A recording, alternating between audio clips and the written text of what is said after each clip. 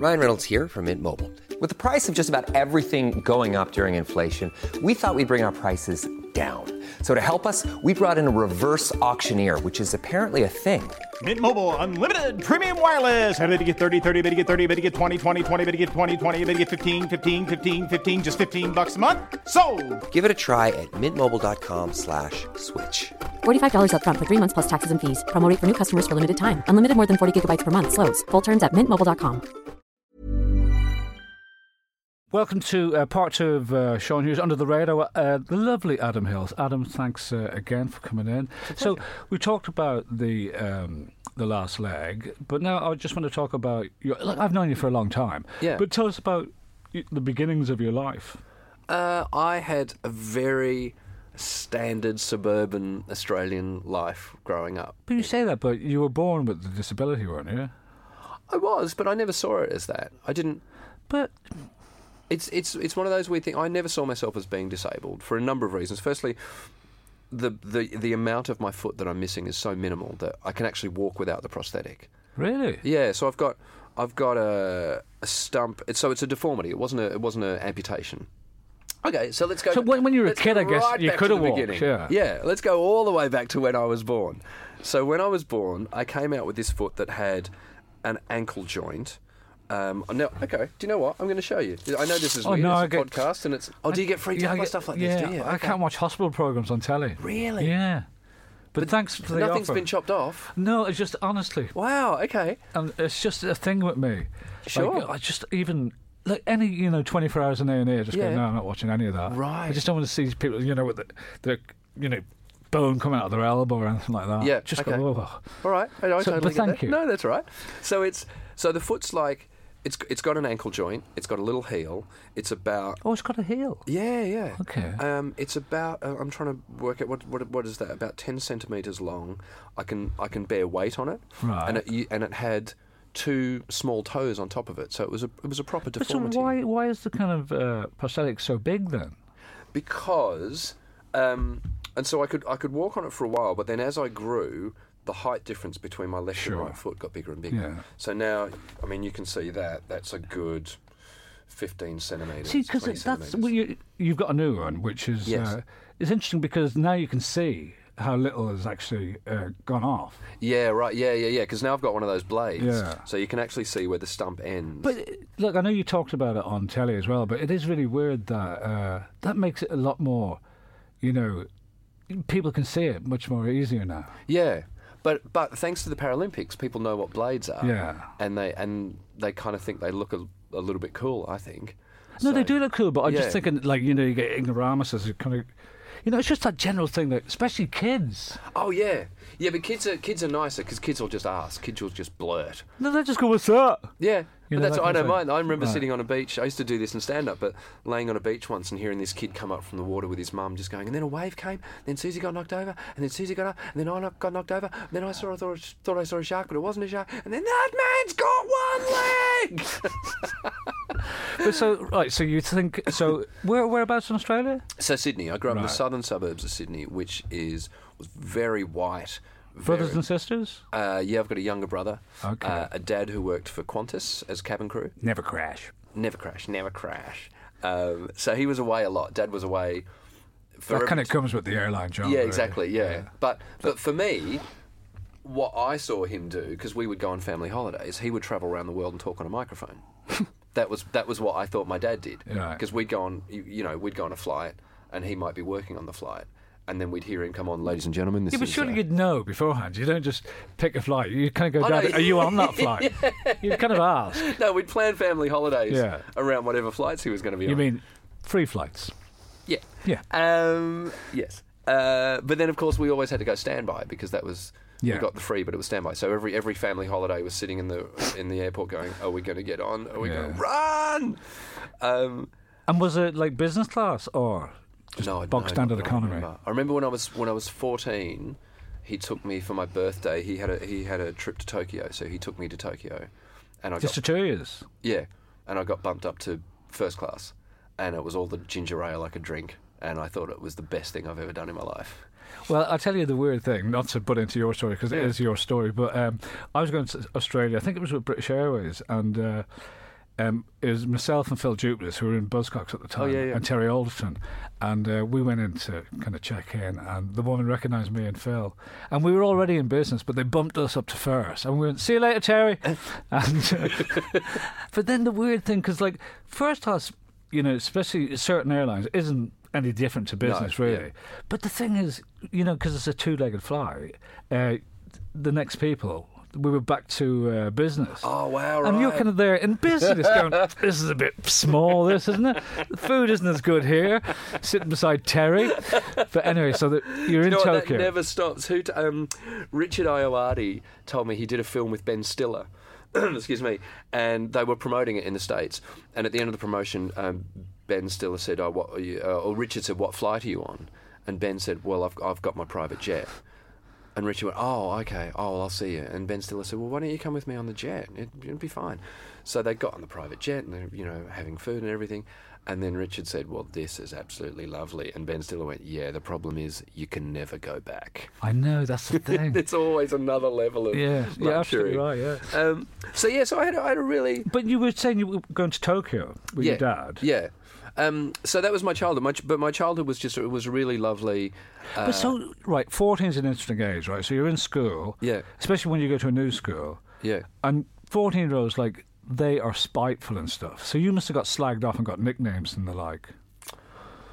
No, again, like... But you would have been used to it yourself, so it wouldn't bother you. But I just know any 14-year-old, like, if you've got a spot in your head, you feel really self-conscious about the whole thing. So... Like, I'm sure they must have slagged you off a little bit. Surprisingly little when I think back. And I think part of it was wearing long trousers. You were really good at fighting. No. I wish. You big alpha man. No. Yeah, that's what it was. No, that's where the comedy came in, I think. No, I think... Well, wearing long trousers, you can never really tell. So it didn't stand out. Yeah. Because the thing that kids will pick on is someone who stands out.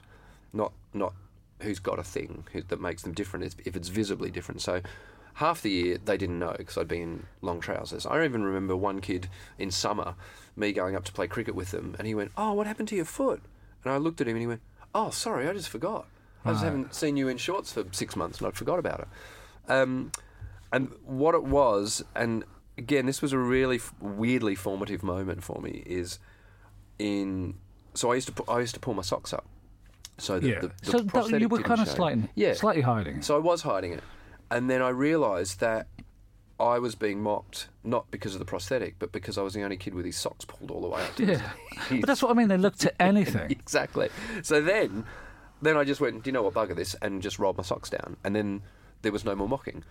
And there was for some reason, it almost felt like the kids at school decided not to make fun of the disability. But you're, like... a very friendly bloke as well, and I take it you were back then. So it'd be very hard to kind of, you know, mock you in general.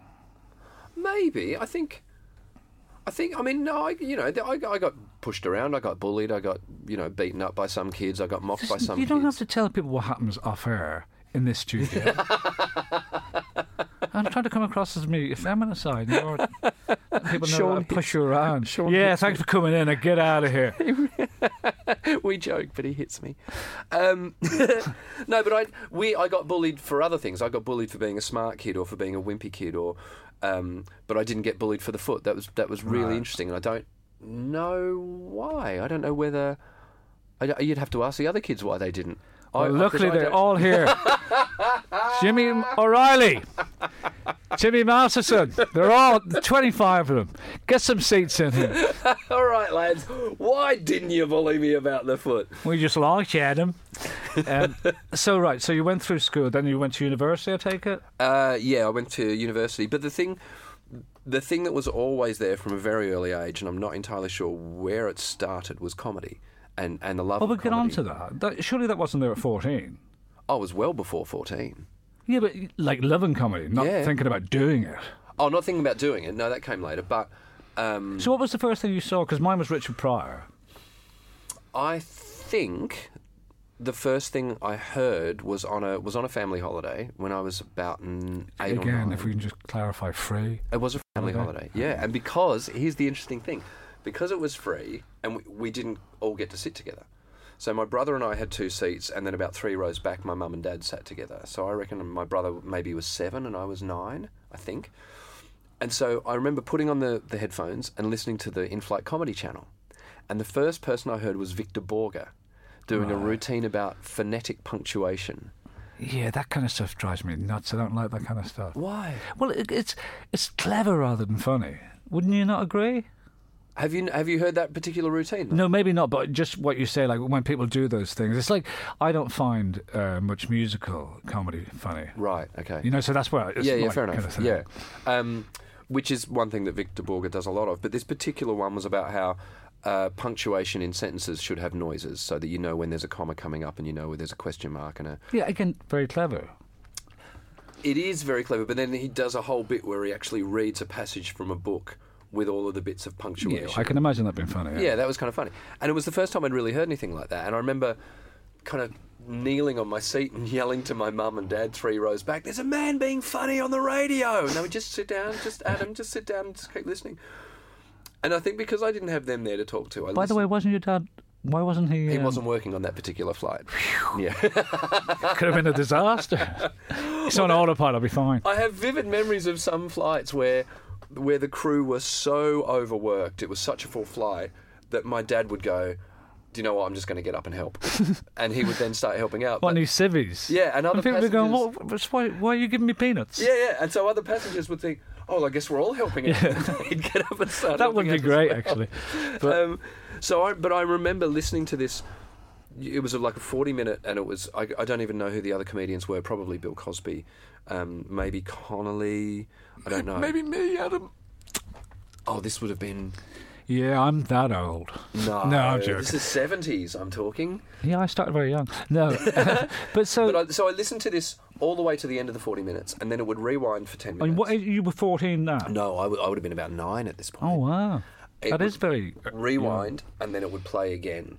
And then it would rewind and play again. And I reckon I listened 3 or 4, maybe even 5 times. And I'd listen to the same routines. 9-year-olds can be quite annoying. Same routines over and over. And I'd listen to the rhythm of them. And I really was fascinated by listening to it. And maybe it was because of that. But then after that holiday, my dad had Peter Sellers albums, Bill Cosby he would play. And I hope he's thrown that one out. I mean, it's amazing to think back that... So did I. Where did you see him? In San Francisco. Right. When? About less than 10 years ago. Like, okay. Quite old, but it was, and it's one of those casino function rooms. Right. He was good. He wasn't great, and but you just at that time had respect for him, and it was just amazing to see him. Where did you see him? I saw him in Montreal, probably around about the same time, maybe. A bit less, maybe 7 or 8 years ago. And was he doing a full show? Yes, he was. Yeah, and I only watched about 25 minutes because I was doing my own show. He's done what to women? I'm out of here. Well, there's another interesting thing. He did this whole routine about getting annoyed at his wife and women, and the women do this and they say this, and and it was almost like manpower. And I watched half an hour of that, and then I had to go and do my own show. And then my wife had stayed to watch the show, and I said, "What was it? What was the rest of the show like?" She said, "He's got some women issues. Really? All he did was just degrade women for an hour and a half." But it's a really weird thing because, like, when I was a kid, the Cosby Show was... Oh, man. And it was, like, so clean, Yes. You just go, family morals and all that. Yeah. Like that and Family Ties I used to love. Well, that's what we used to listen to on holidays. We used to put in a cassette, a Bill Cosby cassette. The whole family would listen to that. So we did have again, even at the age of 9 or 10, we would listen to stand-up in the car. Right. So that's where I first... So the whole family enjoyed it? Yes. Then? Right. Yeah. And then I would start doing impersonations of Bill Cosby, either to my parents... Yeah, I thought it was quite good, actually, that one. Seriously. Yeah, thanks. Yeah. So I would really listen to the routines, and I would kind of impersonate them. And then I guess from that was Billy Connolly, and then Robin Williams, I think, was the one that opened my eyes. That's another one I don't get. Really? I know. Right. Never laughed once. But, I mean, that's comedy, isn't it? Yeah. Like that, and that's why it's really interesting when... Did you notice I didn't go, he's not funny, I just went, I didn't get him. Yes. People who don't really are in comedy, they just go, he's shit. I would never say that. I know how talented he is, I just go, leaves me cold. Does that happen with music? Do people... I mean, there are bands that people don't like. Yeah. And I'm going to say Coldplay, just because that's one that you hear people go... It's easy, though, yeah. But no one ever says Coldplay is shit. They always go, I hate Coldplay. Yeah. But when it comes to comedy, yeah, you're right. Actually, that's comedy a good they go, well, distinction. that guy's shit. Yeah. And maybe it's because the alternative is you don't get it. I know. And no one wants to think, I don't get it. Yeah, you don't go, I didn't get that Coldplay song. Yeah. They must be shit. So, yeah, I mean, there's comedians I don't Yeah, of course, get. yeah. There's Unlike me, you won't tell them to the face. But I remember on that, I remember being in... Well, you know Barry Murphy, an Irish comedian. Yeah, he's great. The first time I met him, he's a lovely man for people listening, and we were in... He's a drunkard. Oh, he's definitely a drunkard. We were in Galway, and there was a Right. comedy festival there, Yeah. and a few of us had gone out to dinner before the show, and we'd gone to McDonough's fish restaurant, and there was a blackout, all the electricity went out, and they came out and said, listen, we can still use the grill, we can still use the gas, we can give you candles, we can still cook you some stuff, we just can't cook you everything. And we had this really lovely meal, a whole bunch of us, including Barry. I'd never met him before, chat. We went off and did the gig together. I think Barry emceed and I did a spot.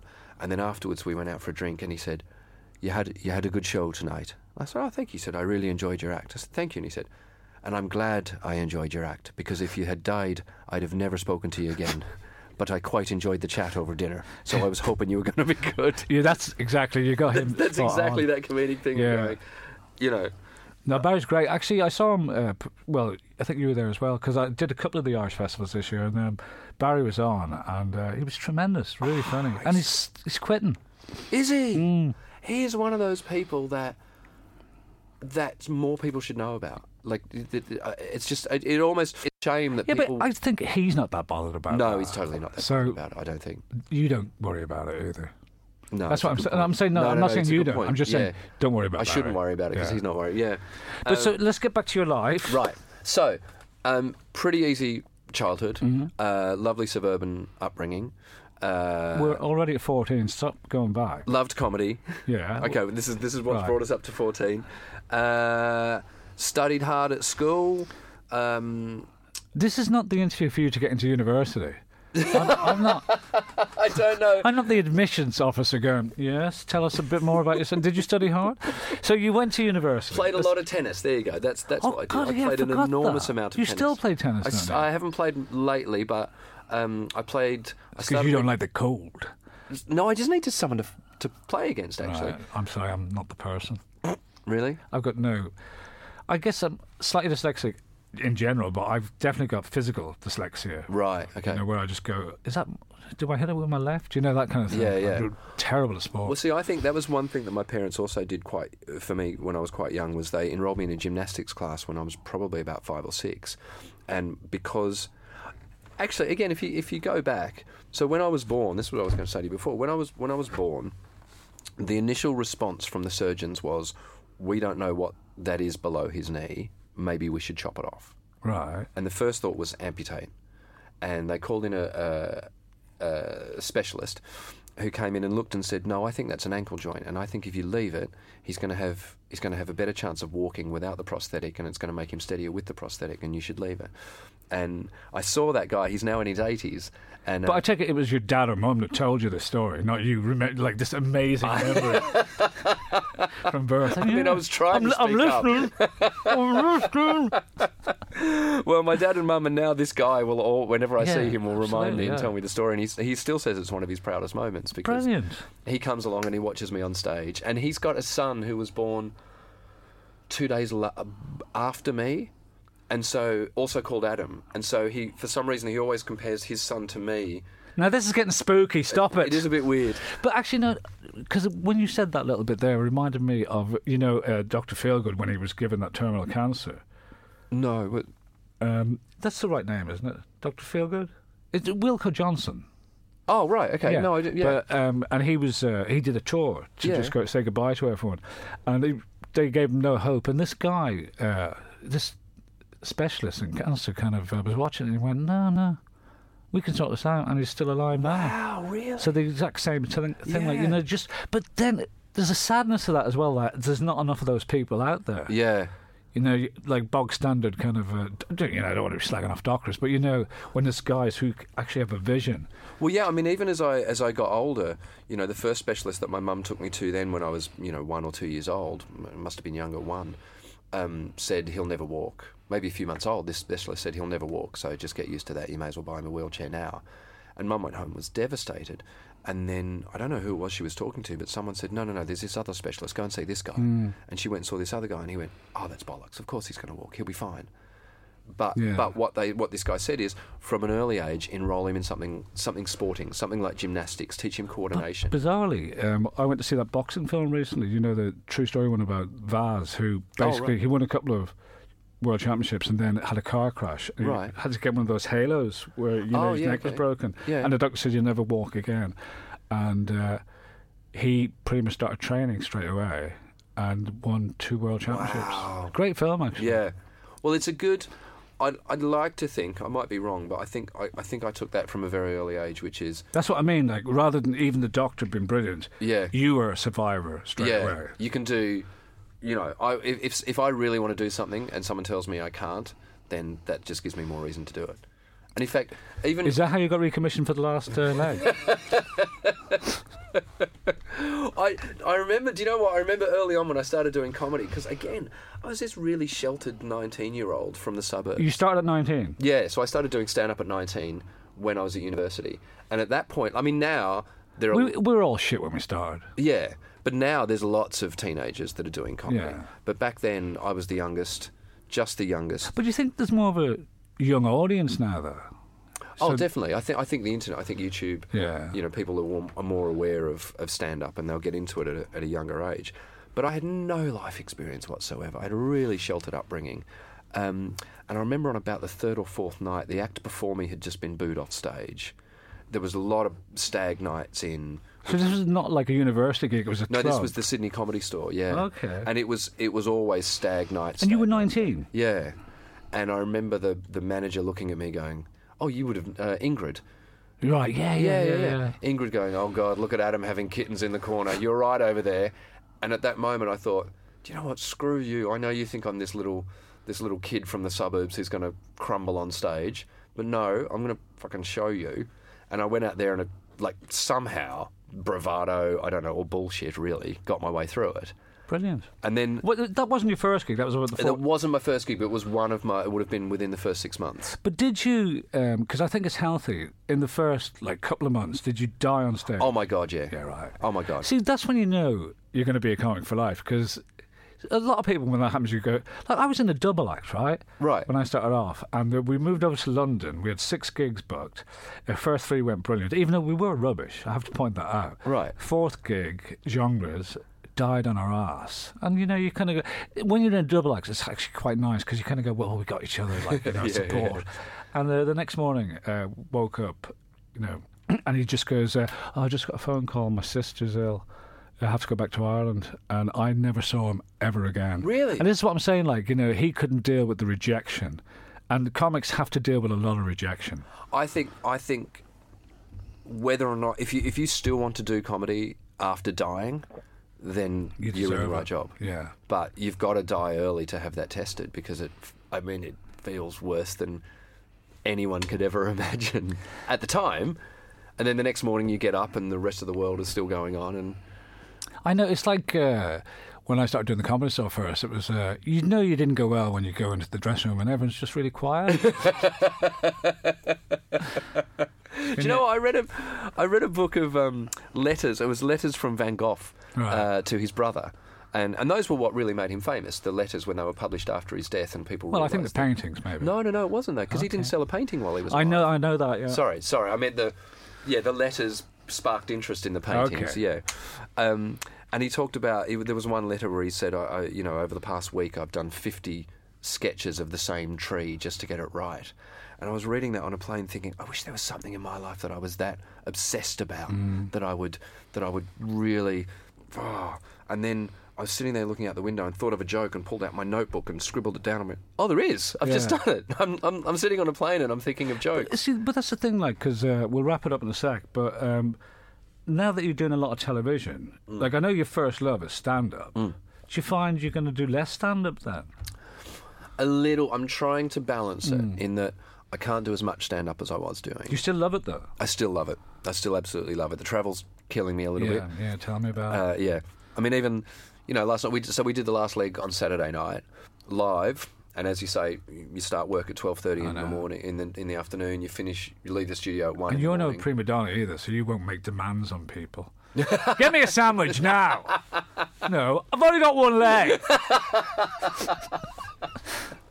Did you play that card at all? Not in the last leg, but in your life? No, that was the other thing. So growing up, my parents were told to treat me like any other normal kid. If we were playing cricket and I tripped over and they'd go, "I'll give him another go," I'd go, "No, I'm out." Yeah, but that's you doing that. I can imagine if you were bold when you were a kid and your parents going, Adam, I've only got one leg, Mum. Just don't stop shouting at me. No, I never. I was really like, I wanted to do what the other kids could do, and that's why I never talked about it in stand-up for so long, because I didn't want to. Now you can't stop. No, you're right. I really have to pull back on it now. People get very annoyed when I talk about it now. No, but it is that weird thing because you're still building new audiences because of television. Yeah. And if you don't mention it, and then they go, "When did you mention the bloody?" Exactly right. So after the 2012 Paralympics, the next year I did a tour, and I found it was like the audience had discovered an album that I'd released 10 years earlier. It was like that. So they were coming along to the show waiting for me to do the material about my foot. Yeah. And that particular show, I wasn't talking about it. So I had to find a spot to slot it in to keep everyone happy. So they go, right, good, that's out of the way. That's the bit we kind of came Because you must be bored. That's what I mean, bored talking about it, bored and you said you weren't in interviews when people bring it up and stuff. I know it's like one of the defining moments of your body, not your life. Yeah. It's a bit like I was telling you about, my big, again, problem with because I find British people very generous of heart. Yeah. And but with disability, they still look to the disability rather than to the brain, and I find that just needs to be retrained in people.